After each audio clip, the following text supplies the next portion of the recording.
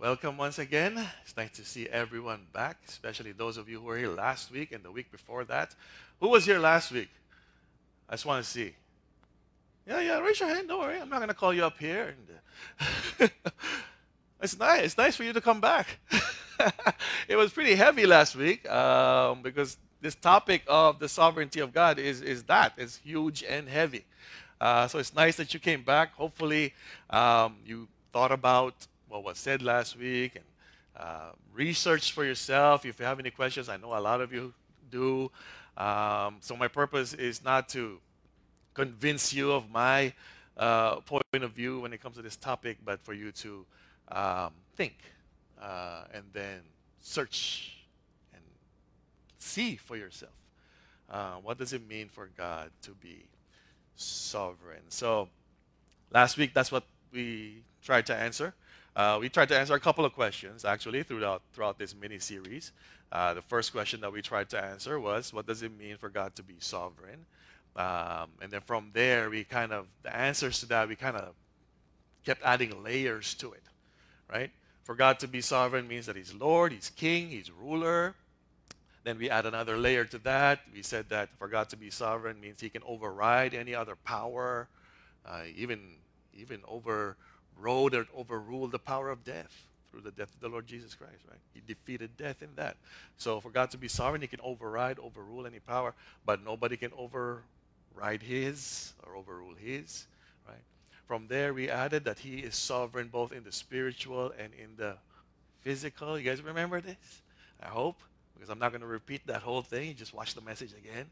And then last week, we added another layer to God's sovereignty, that He is sovereign when it comes to His choices, that nobody can tell Him what to choose, nobody can question His choices.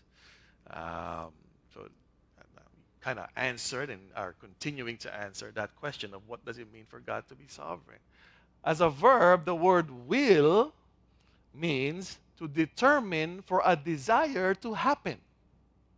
Get that? To determine for a desire to happen through an act or through a choice. So in Tagalog, yung kagustuhan mo para mangyari, you have to aksyonan mo. Or you mamili ka kung paano mo ito magagawa. So as a verb, that's will as well, right? To determine through an action or through a choice. So when you think about the word will, that's why I think a lot of people get confused with will being their choice. No, we all have wills, right? But to make that happen, we need to act on it through decisions, choices that we make. In other words, as a verb, as an action, to will for something to happen is to determine or to execute or to make a desire happen by an act or by a choice. And I believe that's why a lot of people, both Christians and non-Christians, confuse this term free will to be the freedom to choose. And as we saw by the way the word will is defined, that our freedom to choose and our actual desires, they're different. So in fact, we can say that the will of a person is executed or determined or made to happen through that person's actions and choices. And that's mainly the reason why I do not agree with human beings having free will. Okay? Because ultimately, listen to this. If you really break it down, all of our decisions or choices, all of them, they're influenced by or tied to something else or someone else in order for us to make our will happen. Get that? If you want to make your will happen, you have to make a choice. And for your will to happen, the choices that you make has to has to be right, like to make your will happen. Otherwise, you make the wrong choice, your will doesn't happen. You get what I'm saying? That means that we alone cannot determine or make our will happen. There is always something that hinders us from acting on our will. That means that a human being's decision or choice is not final when it comes to making their will happen. There's so many factors that have to line up in order for our will to actually happen. Right? Like some of you are probably, think about it. Think about your will, what you really want to happen. And think about, does it always happen? Sometimes no. Because there's so many factors involved. Right? There's so many choices that we have to make. Now, the question is this. What is the will or the desire of a human being? We have lots of them. Like, right now, my will is for you to understand. I want that to happen for you. That's my desire. Is it my strongest desire? No. But I want that to happen for you to understand what I'm saying here. Right? But ultimately, what is the will or the desire of human beings? I'm going to say, and I'm going to argue that at the very core, all human beings have the will or have the same will or desire. At its very core, all human beings have the same will or desire. And what is that? To be rich, no? To be happy. Right? Let me ask you guys. Anybody here don't want to be happy? We all want to be happy.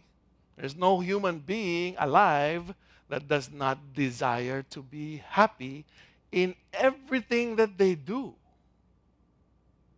That's why you choose what you choose.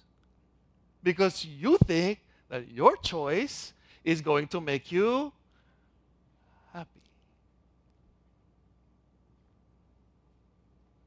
So when we think about our will, all human beings at the very core have that desire to pursue happiness. Some at any cost. Right? I want to be happy. Pascal Blaise, a French mathematician and philosopher and theologian, once said this, and I quote, "All men seek happiness. This is without exception. Whatever means they employ, they all tend to this end." It doesn't matter what they choose to do, it always leads to them, to their pursuit of happiness. The cause of some going to war and of others avoiding war is the same desire in both, attended in different views. You get that? Some people, they want to go to war. That's what makes them happy. Some people, no, I don't want to go to war because this is what makes me happy. Right? Different views, same desire. The will never takes the least step but to this object. What's that object? Happiness. This is the motive of every action of every man, even those who hang themselves. Even those who kill themselves, ultimately, their will is to be happy. Agree? Yes. Right? We all want to be happy. Now, in order for us to be happy, what do we need to do? We need to exercise our freedom to choose whatever it is that we think will bring us the most happiness. In order for us to make our will or get our will done, we have to choose how. What is it that's going to make me the most happy? Now, for those of you who are already sleeping, that's your will. That's fine. That's what makes you happy. Good. Choose to sleep. That's fine. It's what makes you happy, right? So at least your will is getting done. Now, here's the question. Does all of our decisions or choices lead to happiness? And then ultimately, that desire for happiness? All of your decisions, choices lead to that? I would say yes, sometimes. And no, not always. Why do I say that? Because those of us who are hungry right now, later on, your will be done. Right? Because you're going to eat. And that's it. No more hunger. I'm happy. No more hangry. Does our decisions ultimately lead to our will, ultimate desire for happiness? Sometimes yes, sometimes no. Therefore, this means that the will of man is never really free. Because to be free or to have freedom is defined as this: not under the control or in the power of another, or able to act or be done as one wishes.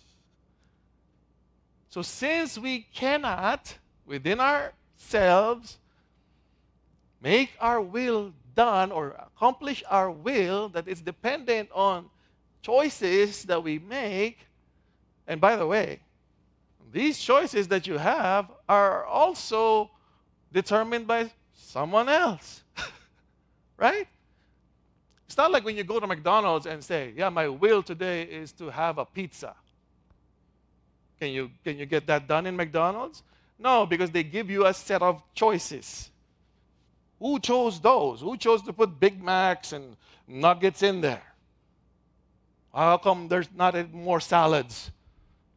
How come there's not more healthy choices? Because your choices as well are predetermined.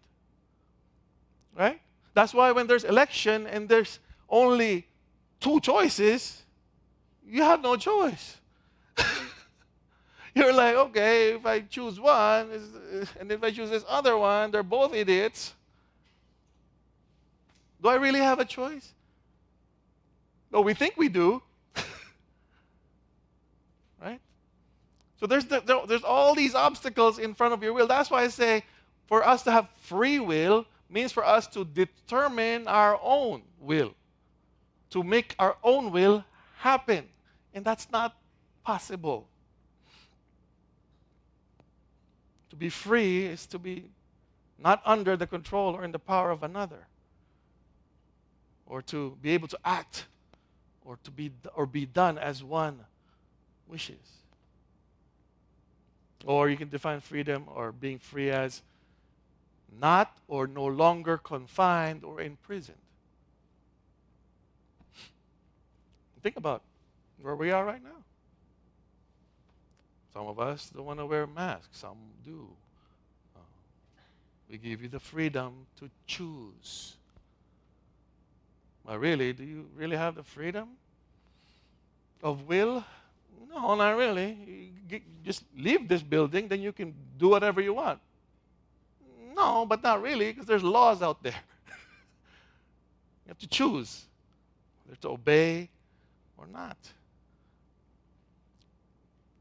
Our inability to make our will happen, no matter what choices we make, means that our will is somehow limited by other factors and therefore is not free. Do you agree against that? Do you agree with that definition? There are so many unknown variables that can get in the way of our own wills. Number one is ourselves. Number one thing that gets in the way of your own will is yourself. Why do I say that? Let me give you an illustration. When you hear the saying, somebody is holding you against your will. What does that mean? Think about it. That somebody is forcing you to do something that you don't want to do. That's what I mean, right? So a person is restricting you from being happy, in a sense, right? Now, what about the saying willpower? What does willpower really mean? Why do you need willpower? Let me give an example. A lot of you are, talking about, I'm going to go on diet. I want to lose weight. I go on diet, lose weight. Okay, I'm not saying that because I lost some weight. But with diets will also come that willpower. Why do you need willpower? Because you need to go against your will. What's our will when it comes to dieting? I don't want to diet. I want to eat and enjoy. And that's why you need willpower to go against your own will. Imagine even yourself is an obstacle to your own will. And there's so many other hurdles that we need to overcome in order for us to make our will actually happen. And the sad part is that no matter how many hurdles we overcome, we ultimately end up going back to the start of our pursuit of happiness. Right? Think about, again, I'm going to use food as an example, okay? Because everybody can relate to food. When you're hungry, and I used this example last week to a couple of our brothers here. When you're hungry, what do you have to do? Eat. Okay? With that comes a decision, right? What's the decision that you have to make? What to eat. Now, when you eat, is what you're doing really just getting rid of hunger? Or is what you're doing trying to accomplish your will? What's our ultimate will, by the way? To be happy. When you eat something, ultimately that's what you're trying to do. You're trying to be happy. Because nobody likes that feeling of hunger. That's why nobody wants to diet. Right? So because you're not happy, because you're hungry, you have to eat. But when you decide to eat, you have to decide what to eat. Now, what if, like me, I'm a very picky eater. What if the food that I really want to eat is not in our potluck? I don't like pancit. Before I don't like vegetables. Now I kind of eat some, but I can't eat okra. What if that's all that's there? Did I really accomplish my will? Did I really get my will done? No, but I chose. And after eating okra, I'm not hungry, but I'm not satisfied. And I'm still not happy. Do you get what I'm saying? Even that is an obstacle. Even if you think that you are accomplishing your will, you end up going back to the start. And listen, what if you did get what you want to eat? And you ate it, and you're satisfied, you're happy. A couple of hours later, it's here again. I'm hungry again. Some of us, a couple of minutes later, I'm hungry again. Now you have to choose again to get your will done. And we've been doing that since we were born. So ultimately, no. We can't get away from that. And that's why I say there's no such thing as free will for human beings. Now, that's coming from me. Okay, now, what does the Bible say about it? Check out Romans 6. This is one of our texts. It 16 to 23. You guys read it.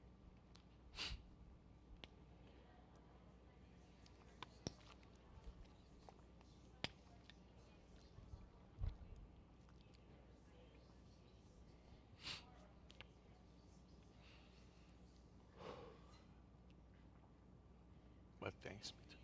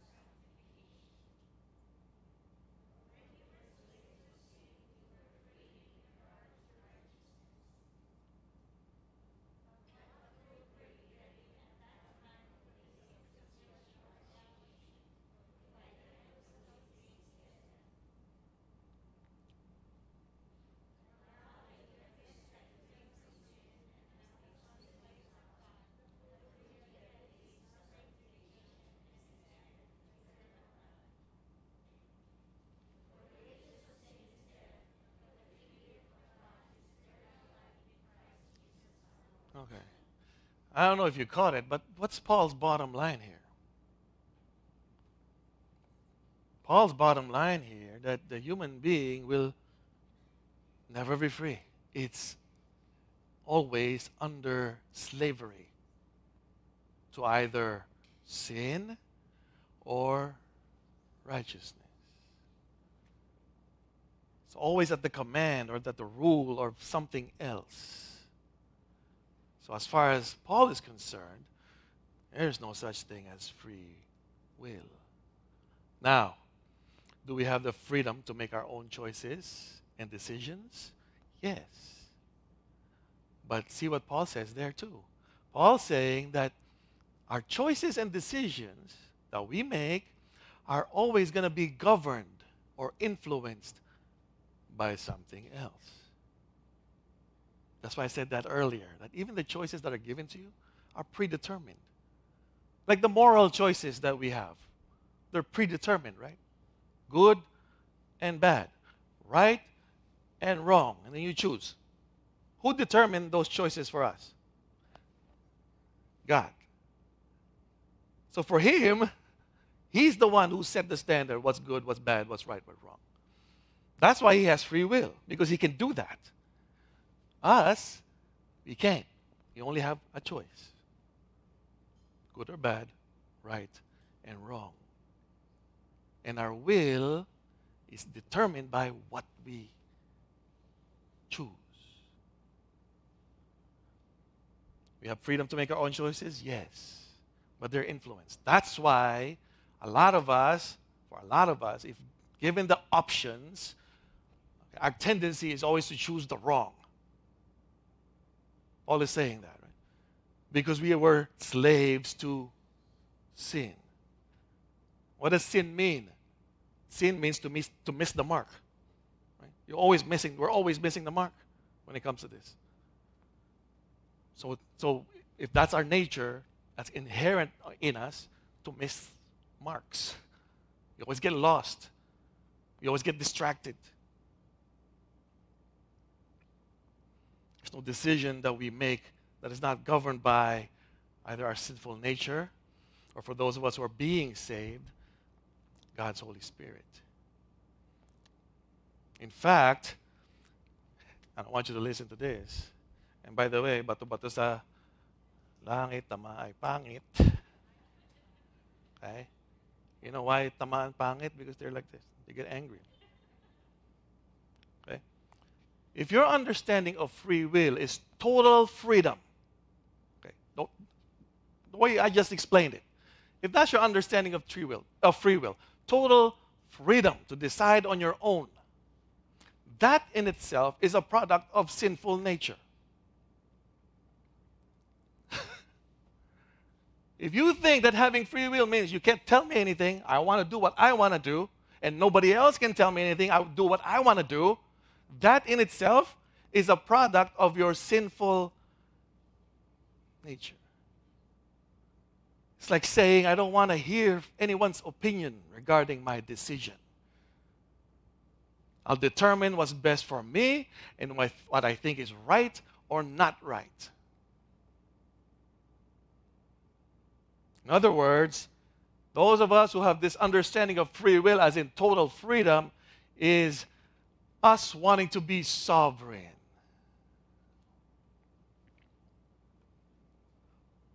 If that's you, that's what you're doing.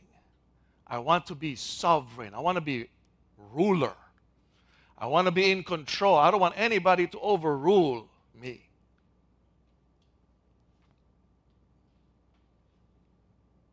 I want to be just like God. Now, if you think about that, who were the first people who wanted to be like God? Number one is Lucifer. That's why he got kicked out. Because Lucifer wanted to take the place of God. He wanted to be sovereign. What about for us, for human beings? Adam and Eve. They ate the fruit forbidden because how were they tempted? Oh, you'll be just like God, knowing good and evil. Wanted to be sovereign. And what happened to them? They fell into sin. Because ultimately, only God is sovereign. Right? And this is why I believe that ultimately only God has free will. Because He's the only sovereign God. Human beings are just free agents. What does a free agent mean? It means that you are free to make decisions and choices. But whose decisions and choices are always governed by or influenced by something or someone else. Look at our study of Proverbs, if those of you who attend. There's always the father in Proverbs talking to his son is always giving the son a choice. Right? Son, follow this. Well, he's not forcing the son to follow. He's just saying, this is the wise choice. We always have decisions and choices, but those are tainted because of our sinful nature. That's why it's so easy for us to get angry at somebody that wrongs us. Very easy. It's so easy for us to be judgmental.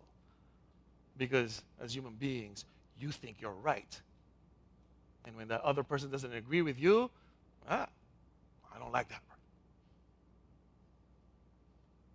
So easy for us to do that. That's in our nature. That's who we are. Right? Now, having said all that, let's go back to our original question. What does it mean for God to allow Pharaoh's heart to be hardened? And if God allowed for it, is Pharaoh still responsible for his decisions and actions? I'm going to go back to this. I already said this last week. I'm going to say it again. God, in His sovereignty, chose not to show mercy to Pharaoh because He wants Pharaoh to accomplish His purposes in the lives of the Israelites and in the lives of the Egyptians. Have you ever asked yourself why it took 10 plagues? Why not just one? You ever asked that? Why 10? Because every time that God is about to send a plague, what does He do? He warns first. This is what's going to happen if you don't let my people go. What is God doing there? He's giving Pharaoh a choice. But what does Pharaoh decide to do 10 times? Choose wrong. Why? Because it's in his nature to do so. Right? That's why you can't. That's why you shouldn't have pet lions. Those of you who like pets, don't get a pet lion or a pet rattlesnake or a pet anaconda. This is dumb. Why? Because in their nature, naturally, lions eat people like us. They eat meat. We're meat. That's in their nature. They can't help it. Pharaoh's the same way. Can't help it. That's in his nature. And God in his sovereignty, because he knows, beginning from end, he chose, I'm not going to show mercy because I need to save my people. This is what I want to do. This is my will. So in his mercy, Paul says in Romans 9, God will show mercy to whom he will, and he will harden whom he will. In God's sovereign choice, he didn't soften Pharaoh's heart. But was he still merciful? Yes. That's why there's 10 plagues.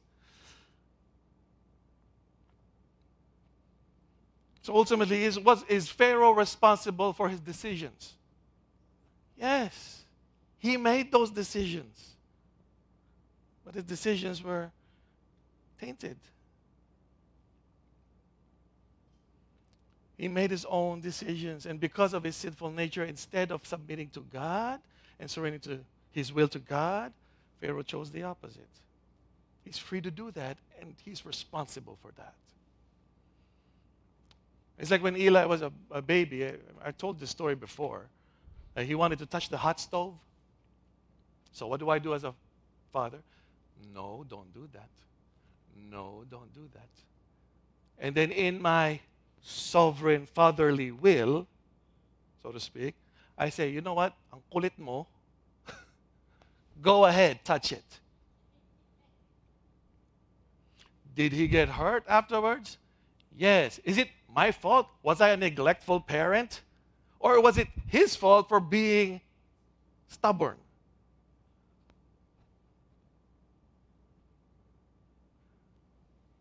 Could I have prevented it? Yeah. I could have forced him out. No. But I didn't. Why? Because I want him to learn. And I want him to also see that even though, yeah, he screwed up, I'm not going to say, you're not my son anymore. Some of you know where I'm going with this, but some of you don't.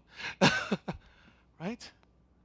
Could God have stopped Pharaoh? Could he have softened his heart? No.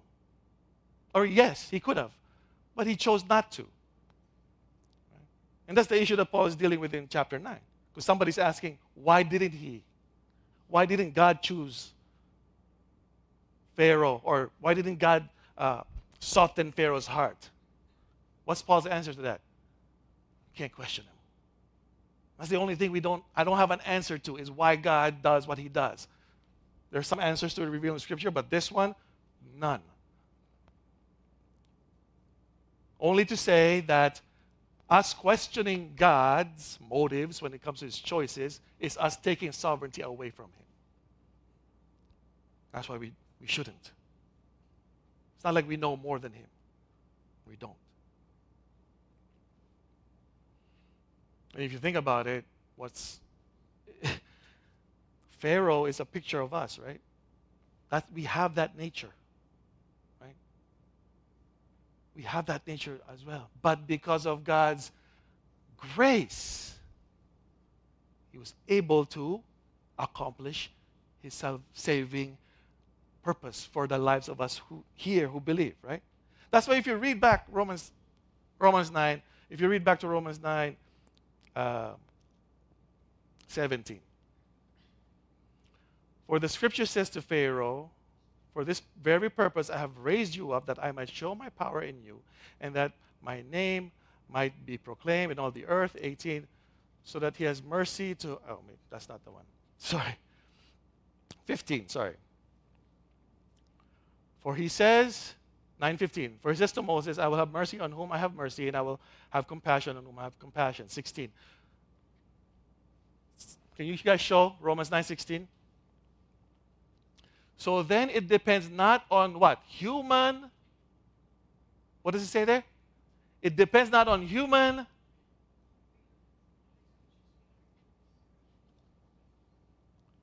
Why do you think Paul would say that? Depends not on your will. Because our will ultimately is not to want God. It's to be angry with God. It's to, I don't want God. That's our will. That's our sinful nature. But thank God that it doesn't depend on that. Because if it did, none of us will be saved. Oh, somebody is. What is that? You're watching.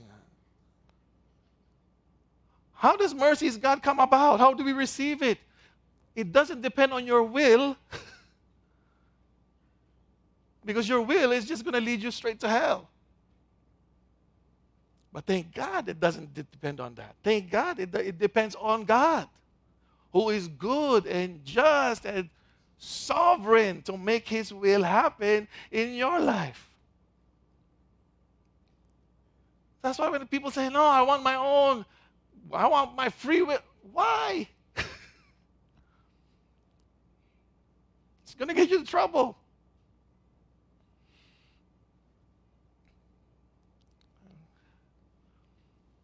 God is the one who will give mercy.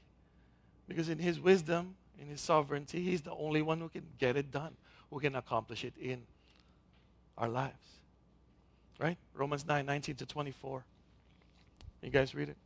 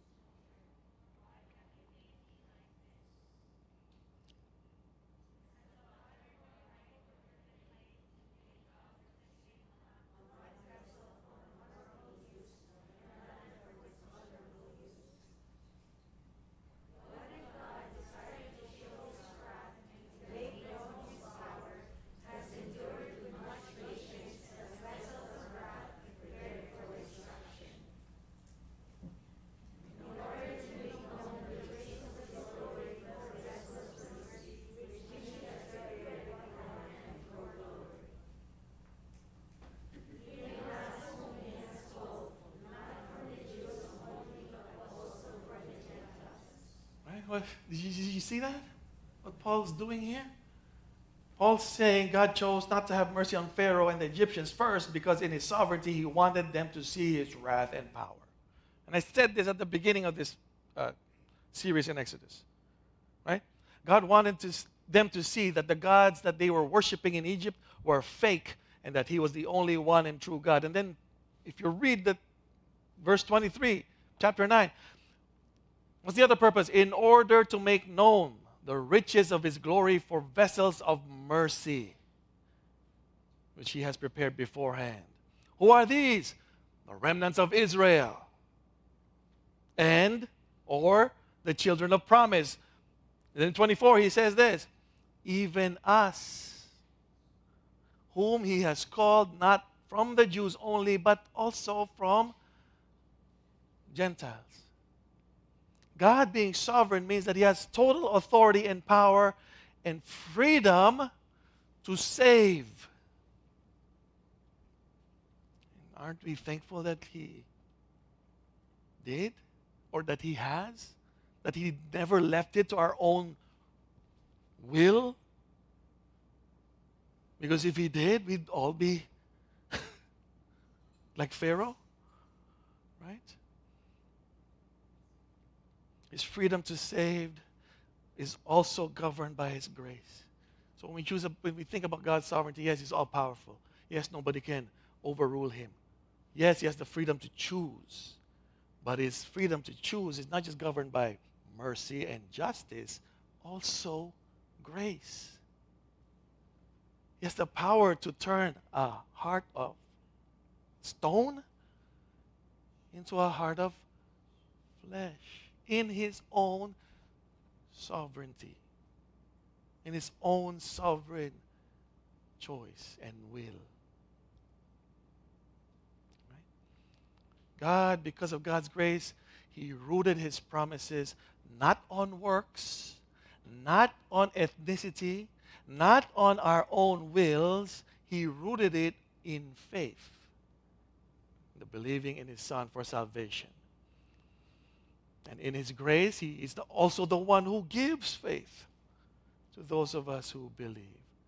So not only can the Jews be saved, but anyone else who puts their faith in the Lord Jesus Christ. Check out Romans 10, 5 to 13, and Ephesians 2, 8 and 9. We're not going to read it.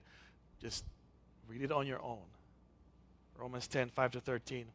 Ephesians 2, 8 and 9.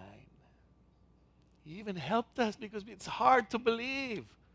In fact, it's impossible, especially to hear what we're being presented here. It's hard. But in God's mercy, is He able to allow us, help us to understand it? Yes, by His grace. So my hope is that in having this foundation on the sovereignty of God, we can read about the 10th plague and not look at God as sadistic or as a sadistic tyrant who has no mercy. I pray that we see the opposite, that because of God's mercy and grace and ultimately His great love for His children, He was willing to go to the extreme in order to accomplish His plan of salvation through the Lord Jesus Christ. Because the 10th plague may not seem right in our own eyes, but who are we to question sovereign God? His thoughts are not our thoughts. His ways are infinitely above our own. Our response should be that of faith in His goodness and His wisdom to accomplish His sovereign purpose and will for those of us who are His. That's God. That's how sovereign He is. How does that apply to us? We trust in that sovereignty. Right? That even though we make the wrong choice, and I said this during our Sunday school, we make the wrong choices, God, if God wills, He will use that for your good. Right? Romans 8:28. How did we come about to be here right now listening to this? We all made wrong choices, but somehow we're here. Because in God's sovereign will and in His grace, He brought us here to hear this. And I hope that the effect of this in you is that, yes, thank God that it's not about me. It's not dependent on me. It's all His to give and ours to humbly receive. Amen? Now, next time we're going to take a look at the 10th plague again, and why it's a pointer to that salvation that can only be found in Jesus Christ. Hopefully, you guys will come back and join us again for that. Amen? Let's pray. The Lord bless you and keep you. The Lord lift His countenance upon you and give you peace. And give you peace. And give you peace. The Lord make His face to shine upon you. And be gracious unto you. And be gracious. The Lord be gracious